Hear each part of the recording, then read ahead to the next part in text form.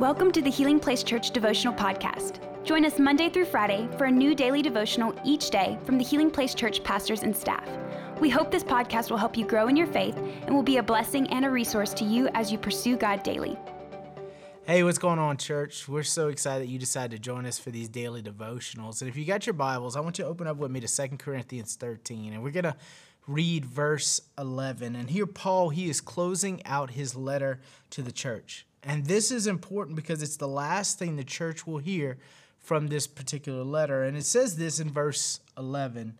Dear brothers and sisters, I close my letter with these last words. Be joyful, grow to maturity, encourage each other, live in harmony and peace, then the God of love and peace will be with you. I love this verse, church, because you can really hear his pastor's heart for these people. I mean, Paul, he knew these people. He knew their pain, and he knew that for so long they were under siege from the world and the flesh and the devil. And as Paul, he kind of wraps everything up, he chooses to encourage them to do four things that he wants them to pursue. And I feel like these four things can empower the church today. Now, before I give you those four things, I want us to notice what he doesn't mention, right?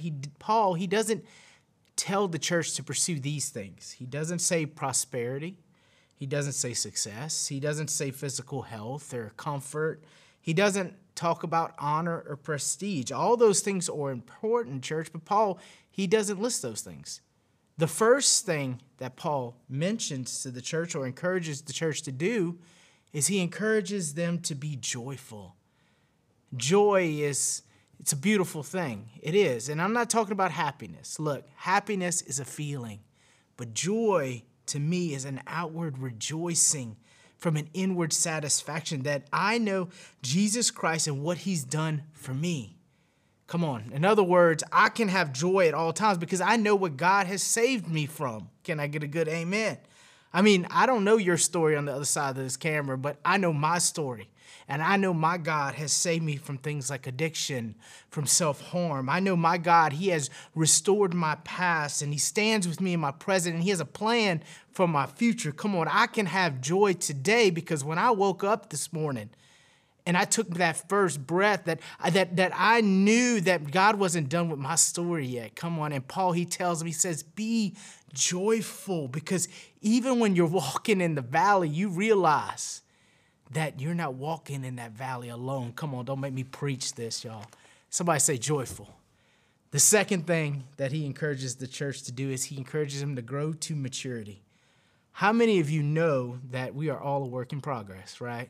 None of us are perfect. We will never reach perfection, but we can work to improve the weak areas of our life. I look at it kind of like remodeling a home. You know, my wife and I, when we get away from the kids, some weekends we'll go out of town and we'll get a hotel room and just kind of spend the time just exploring the city that we're in. And when we get to the hotel room, one of the first things that we do, and it might be kind of weird, but we turn on the TV and we turn on HGTV and we watch those house flipping shows.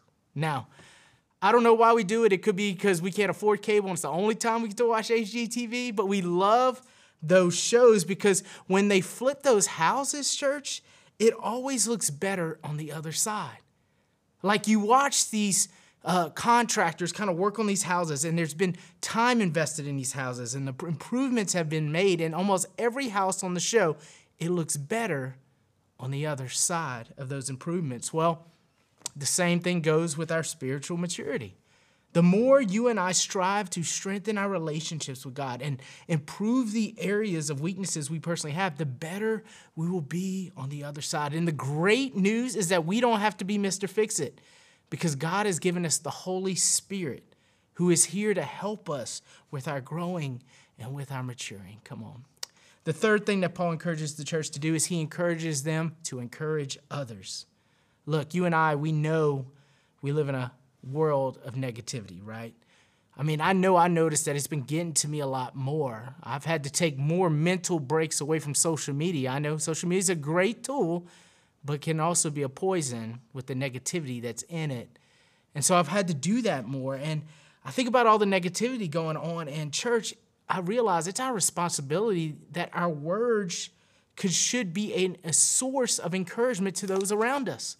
In a world where people take pride in ripping everyone down and tearing everyone down, we as believers have to be different and choose to use our words to build others up and help them in their Christian walk.